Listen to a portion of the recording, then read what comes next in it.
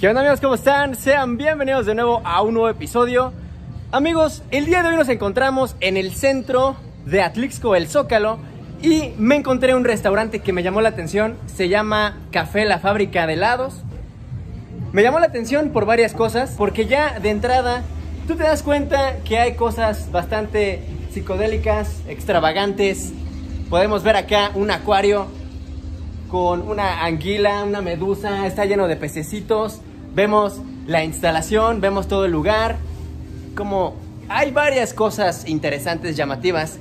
Pero ahorita vamos a ver de qué es lo que hablo. ¿Cómo están? Buenas tardes. Buenas tardes. ¿Qué tal? Amigos, ¿qué se vende aquí? Veo que es el helado lo que más se trata de vender. Ahí en la fábrica de helados. ¿Qué hay en el menú, mi amigo? Pues mira, nosotros nos dedicamos principalmente a lo que son los helados artesanales, que son hechos al momento a la plancha. Lo que más se vende aquí, por ejemplo, es el helado irlandés y el amor, que lleva Baileys. Pero también tenemos extensa variedad, por ejemplo, las pizzas a base de masa madre, tenemos papas, tenemos sodas italianas y una extensa variedad. De verdad, el menú está exquisito todo. ¿Qué dirías que es lo que más se vende? O sea, si una persona llega como turista, ¿qué es lo que más le llama la atención? Pues mira, principalmente vienen por lo que, como te comento, el queso irlandés y el amore, ¿verdad? Pero también he notado que se llevan lo que es el chocolate rojo y pues para los niños, ¿verdad? Principalmente les encanta el chocolate. Y tenemos, por ejemplo, el de huevo Kinder, que ya viene con el juguete y pues eso les fascina. Les fascina a los niños. Ok, entonces ahorita vemos qué probamos, ¿no? Sí, claro, mira, si quieres para comenzar te puedo sugerir, no sé, un frappé de Oreo. Eso me gusta mucho a mí. Por ejemplo, personas que quieran algo caliente. Caliente, un cappuccino. Tengo cappuccinos, café americano. Y pues ya en comida, pues hamburguesas, ¿verdad? Las hamburguesas, la verdad, están muy sabrosas. Ok. Y de hecho ahorita, amigos, creo que estoy viendo unas maquinitas que preparan el helado, que ya he visto cómo lo preparan y es curioso. Ahorita vamos a ver el proceso de cómo se prepara un helado, porque se me hace muy interesante y quiero que lo conozcan. Al fondo, amigos y amigas, se ve un patiecito, unas mesitas. Me llamó la atención. Ahorita iremos a ver qué hay por ahí. Amigos, amigas, ya entramos más al fondo del restaurante y ahorita en este lugar hay muchísimas mesitas. Es un lugar bonito, interesante, y ahorita les voy a dar datos curiosos del lugar, como por ejemplo que las plantas que están aquí en el patio, los bambús, las enredaderas, tienen bastante tiempo aquí. Ahorita vamos a hablar de eso en específico. ¿Y qué creen? Me encuentro con mi amiga que nos va a explicar ahora el menú de comida aquí afuera. ¿Qué es lo que podemos pedir ahorita en este momento? ¿Cómo estás? ¿Qué onda? ¿Qué onda? ¿Cómo me dijiste? Max. ¿Qué onda, Max? Génesis. Bueno, aquí lo que más llegan a pedir, lo que las personas llegan más a pedir, no sé si te comentaron allá en la primera barra, tenemos crepas. Unas son de dulce, por si tienes antojo de algo dulce o más salado. Lo que más piden es de Nutella, de fresa, o igual puedes combinar los sabores y pues el precio sigue siendo el mismo. Ok. De ahí tenemos la crepa salada, que es una, no sé si conoces las crepas, es una como masa, es una tortillota así grandota y puede llevar chocolate, fresa, durazno, zarzamora, dulce. Algo dulce, ¿no? Y ya en la parte salada puede llevar queso derretido, manchego, o queso crema, champiñones, salchicha. Eso es lo que más piden aquí. Como no es comida como tal, pero sí es como un gusto dulce, ¿no? O salado en su caso. También hay hamburguesas, bagels, que son unos panes así como donitas, y adentro igual son dulces o saladas. También están los famosos club sándwich, tenemos pizzas, rebanadas de pastel, fresas con crema y un montón de cosas más. Sí, pues sí, eso es lo que más piden aquí. Y pues de igual forma las bebidas las tenemos con mezcalinas. Ya puede hacer de flor de lavanda o pétalos de rosa o nombres así bien exóticos que tienen que probarlos. ¿Ya oyeron? Por ejemplo, en cuanto a bebidas con alcohol, obviamente con medida, amigos y amigas, pero ¿qué es lo que más te piden? Lo que más se vende. Pues ayer hicimos varios clericot, que apenas los aprendí a hacer y están muy geniales. Y pues ese lleva vino tinto de la casa con fruta endulzada, es lo que más nos pidieron el día de ayer. ¿Y los turistas qué es lo que más les llama la atención del lugar? O sea, cuando entran, ¿qué es como lo que más dicen, oye, esto me gustó, me encantó, o me dio miedo, algo así por el estilo? Pues como te podrás dar cuenta, o sea, ya es de varios años aquí la casona, Y al principio cuando entran las personas, pues lo que vemos es una pecerota así grandota, no sé si la tomaste, le diste una toma ahí. Claro. Pero sí tenemos unos peces ahí medio fosforescentes que están bien locos en la entrada, entonces vas entrando y luego es como de que, a ver, quiero ver más allá adentro, ¿no? Porque justo entras y está la pecera. Claro. Y luego tienes al compañero Axel ahí haciendo los helados en la plancha, entonces todo es como una experiencia visual y de sabor también. Que ojo, ya platicando con mis amigos me habían comentado que aquí hay un poquito de actividad paranormal. Ahorita vamos a ver todo eso. No sé si te ha pasado algo así. Sí, ¿aquí? hace como 2 días justo cerramos el restaurante y estábamos sentados en el sillón igual de la entrada. Ok. Ya teníamos las puertas cerradas, ya estábamos limpiando y todo ese rollo. Entonces, uno de mis compañeros escuchó un ruido pero afuera. Y otro compa y yo, el de cocina, estábamos sentados de este lado, pero nosotros lo escuchamos arriba. O sea, sonó al mismo tiempo, sonó afuera y sonó arriba. Y uno fue a ver afuera y el otro compa y yo fuimos arriba y pues no había nada. Realmente solo fue como un sonido, como si hubieran dejado caer algo, ¿sabes? Como de cocina, un sartén. No, o sea, sonó como si hubieran movido un sillón, lo hubieran levantado, se cayó así. Ok, muy pesado. Como un sonido, ¿no? fuerte, sí, un sonido fuerte. Sí, pues al final de cuentas no era nada. Nadie quería subir a ver, pero pues teníamos que ver qué estaba pasando y realmente no era nada. ¿No te da miedo? A mí no. No, yo no soy miedosa, pero sí me gusta que me pasen esas cosas. Invítenme a donde pasen esas cosas. Ya oyeron, amigos, amigas, déjenme en los comentarios si vendrían a visitar un lugar donde tiene ese tipo de actividad que es muy frecuente. Obviamente depende qué tanto respeto le tengan hacia las personas que trabajan aquí y lo mismo a las entidades o ánimas que hayan estado aquí descansando en paz. Para los que no sean muy espirituales, a fin de cuentas hay que pues dar ese respeto. Entonces, otra cosa que quieras decirnos, Génesis, así del lugar, de tu experiencia, trabajando, no sé. Pues nada, nosotros cerramos hasta las 10 de la noche, entonces pues sí tienen todavía unas horas en la noche de venir y pasar la experiencia aquí en estas sillas. Como pueden ver, estamos al aire libre, o sea, no hay techo ni nada, entonces todavía tienen unas horas en la noche para venir a tomar o a comer algo en la noche. Ya oyeron, amigos. Gracias, ¿Sí? Génesis, por toda Chido, esta Max. información. Vamos a presenciar el proceso de preparación de un alimento. Amigos, amigas, miren, vamos a ver el proceso de un helado. ¿Cómo se prepara un helado en frío desde cero? Ahorita me va a enseñar mi amigo Axel cómo se hace el helado. Vamos a ver. Esto es una plancha que funciona aparte de gases fríos. Es una resistencia el cual se elabora aparte de metal. Y lo que hace es que enfría la parrilla conforme va pasando el calor y el frío de los gases. Esto es una mezcla que utilizamos para hacer el helado. Es a base de azúcar, a base de leche y un estabilizante. Entonces este que vamos a elaborar por ahora es un chocolate rojo que está hecho a base de Ferrero Rocher, cereza y fresa. Ok.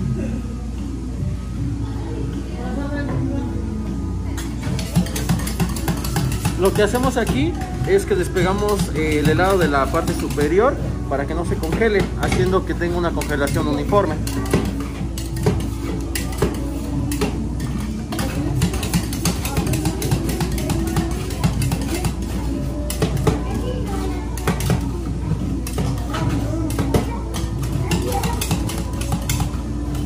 Como podrán ver, ya el líquido se va congelando a manera de hielo.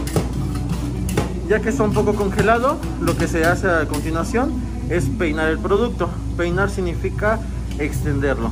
Se hace de manera rectangular para que se elaboren los rollos, como veremos a continuación.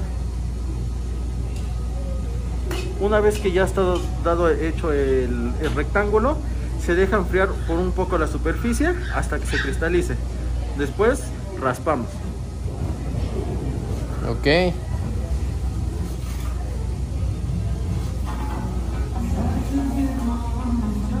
Como podrán ver, obtenemos unos rollos. Se presenta en un vasito de unicel, biodegradable por cierto. Cuidamos mucho el medio ambiente y utilizamos solamente ingredientes de toda la región. Y así es como queda el chocolate de rojo. Ok.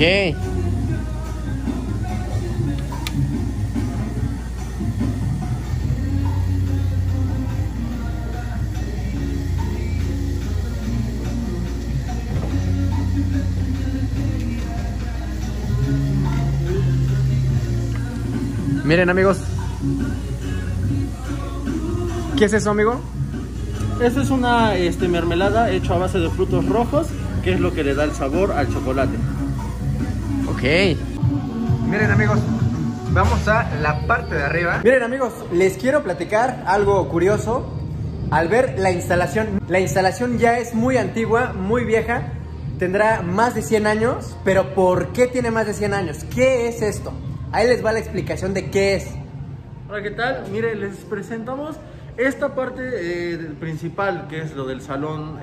Antes era parte de la antigua iglesia que tenemos por parte de aquí atrás. Toda esta arquitectura que ustedes ven data de los años 1900, desde 1850.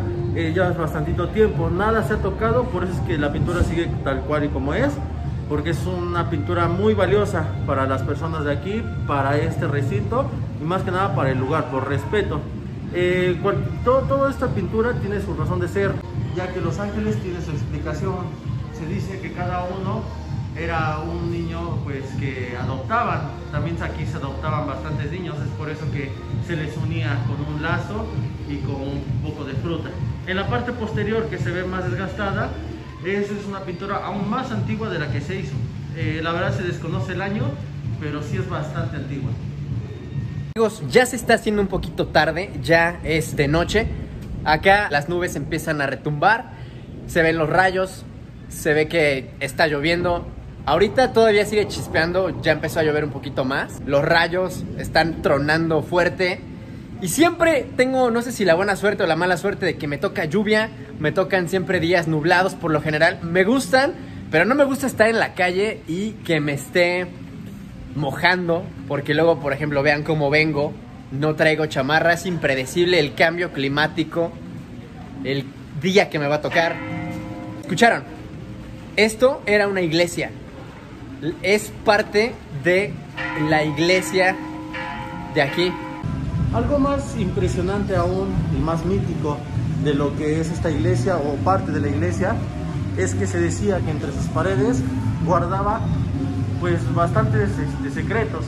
Se decía que en las paredes se guardaban tesoros, se guardaban incluso fetos, así como lo escuchan, fetos de personas que embarazaban a las monjas y pues no podían ser concebidas.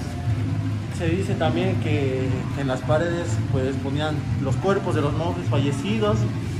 Entonces pues no se tiene datos precisos sobre eso, pero la verdad es que es bastante interesante y que causa una gran intriga. Este es el pasillo principal que conecta a la demás área de lo que es esta antigua construcción.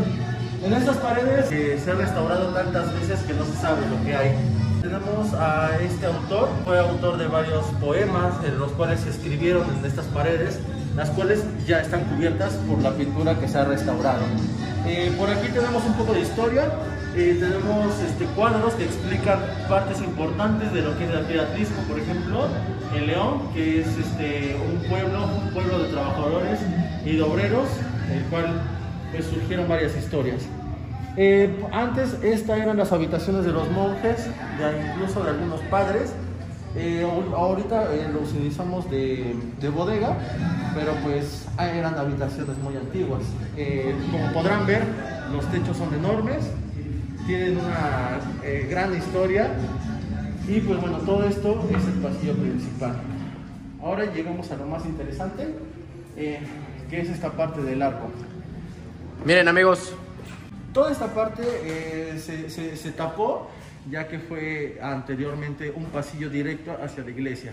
Es por lo tanto que tiene pared de piedra y está totalmente sellado. Si en dado caso que no hubiese esa pared, podríamos ver lo que es el fondo de la iglesia. Ok. De este lado tenemos lo que es el salón principal donde se hacían las comidas con los mayores mandos de la iglesia católica en esos tiempos.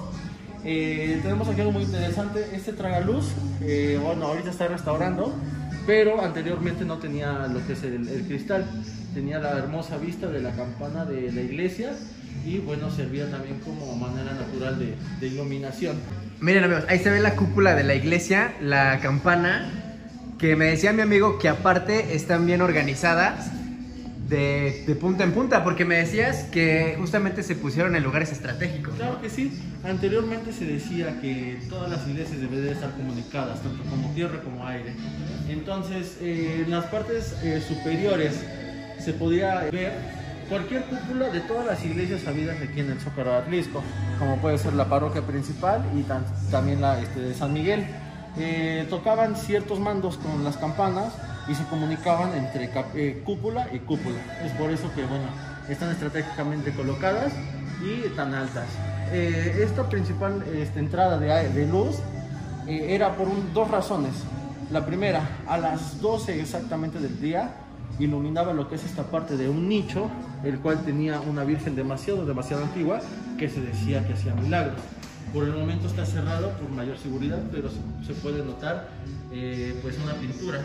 Ahí se podía encontrar esa estatua y pues la luz la iluminaba a las 12 de la tarde. Ahora, amigos, acá se ve como una casa, parece que alguien vive aquí, pero pues no, nadie vive acá, no son departamentos. Yo pensaba que eran departamentos, pero ya viendo bien, era parte de la iglesia. Era parte de la cocina de la iglesia, ¿no? Así es, por el momento se encuentra cerrada y es por la preservación de esta cocina. Se dice que eran de las antiguas monjas y pues bueno, era donde elaboraban los principales platillos para este mismo salón. Todo está totalmente igual, nada se ha tocado excepto por algunos ajustes, pero pues seguimos manteniendo lo que es la esencia de esta iglesia. Amigos, acá viene lo interesante, lo chistoso. Él me platicaba que aquí asustan, o sea, se ve todo con un aire bastante macabro, tenebroso. A mí, luego a la hora de entrar, sentí el ambiente un poco pesado, pero tiene una explicación, una razón del por qué uno se siente así. Lo que me decía mi amigo es que cada iglesia estaba construida estratégicamente, así como aquí en Atlixco, Pueblo Mágico, se dice, o bueno, eso se decía de hace tiempo, que había túneles. Sin embargo, hay personas o autores que dicen que sí existen completamente. O sea, hay algunos que dicen que nada más era un mito, pero hay otras personas que lo confirman. Sin embargo, ya dependerá de cada quien. Ahora, si nosotros nos asomamos acá, primero que nada quiero que vean esto. Este es un lavabo que utilizaban las monjitas y los padrecitos en la época del Porfiriato. Tiene bastante tiempo. Lo mismo la construcción, el color, por eso se ve de esa manera. Es como la temática del lugar. Si tú te asomas y vemos hacia acá, podemos ver que hay una iglesia aquí. Ahora, los padrecitos se comunicaban por medio de señales. O sea, uno sonaba la campana y se entendía un mensaje que te estaba dando ese padrecito. Por ejemplo, una campanada era algo, 2 campanadas era algo. El tipo de campanada que sacaban o que daban dependía también del horario, era otro tipo de mensaje específico. Acá tenemos una vista increíble de lo que sería el lugar.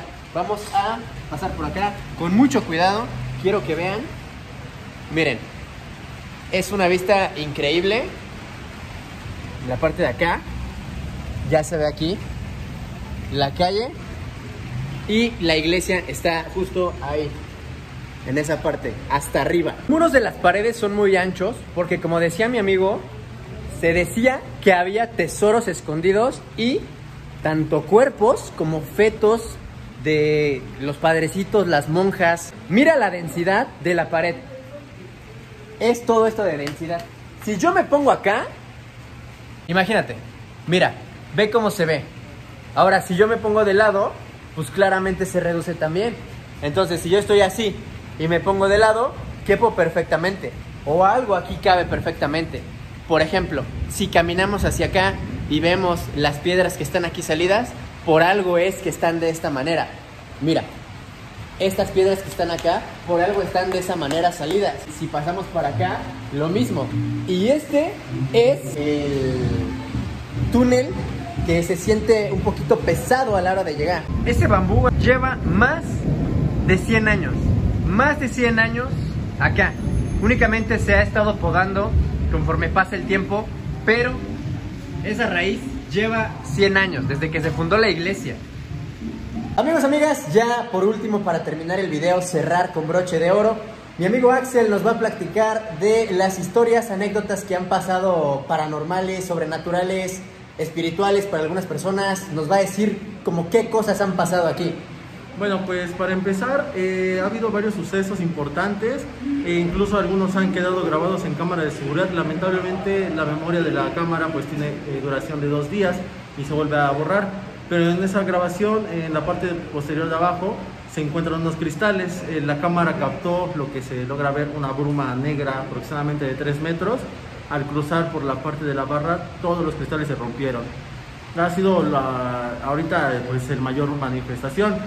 Otra cosa que se puede lograr ver aquí de vez en cuando es que en este pasillo, justo en esta parte, pues se puede encontrar lo que le dicen la sombra. Eso data de hace muchísimos años, muchos testimonios lo han vivido, lo han visto, y aproximadamente es una sombra de lo que abarca todo el techo. Es una sombra muy negra y pues bueno, creemos que eso fue lo que se manifestó en la cámara. También ha habido compañeros que logran ver algo. Y en las escaleras, pues como ya son bastante viejas, pues rechinan cuando pasas. Entonces ha habido muchas veces en que no hay nada y rechinan las mismas escaleras. Otra que tengas así que también haya llamado la atención, o los turistas, las personas que vienen. Sí, de hecho, cuando suben las personas aquí arriba, sienten la presencia de algo justamente en este pasillo. Desde el inicio hasta el final, siente la presencia de alguien que los sigue, que los hostiga. Entonces eso sí ha sido muy cotidiano en los clientes de acá.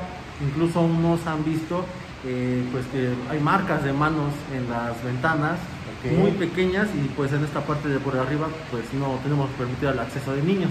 Entonces pues es algo imposible que puede pasar acá. Algo raro. Yo también, amigos, apenas entré y lo sentí igual en lo que viene siendo la zona de los baños por el patio. Se siente un ambiente pesado.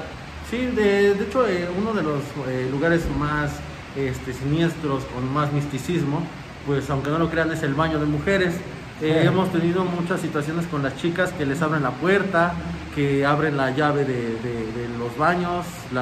Entonces pues es un lugar bastante raro, incluso más que aquí en este mismo pasillo. Solamente sabrá Dios qué es lo que pasó en ese lugar. Ok, amigos, amigas, ya vieron el testimonio de mi amigo Axel. Esto fue el día de hoy, el recorrido que dimos por este restaurante, Fábrica de Helados. Yo lo recomiendo al 100%, 10 de 10. Te atienden perfectamente, está increíble el lugar. Además tiene mucha historia, y si quieren venir a buscar peligro, como dirían por ahí, si quieren venir a sentir energías diferentes, pues vengan para acá, vean este pasillo, visítenlo y ustedes tendrán su testimonio, su historia. Quién sabe qué pasará con ustedes, quién quita y ven algo, no ven algo positivo, negativo, quién sabe. Espero que les haya gustado muchísimo este episodio, amigos. Nos vemos en la próxima aventura. Bendiciones, buenos deseos y hasta la próxima.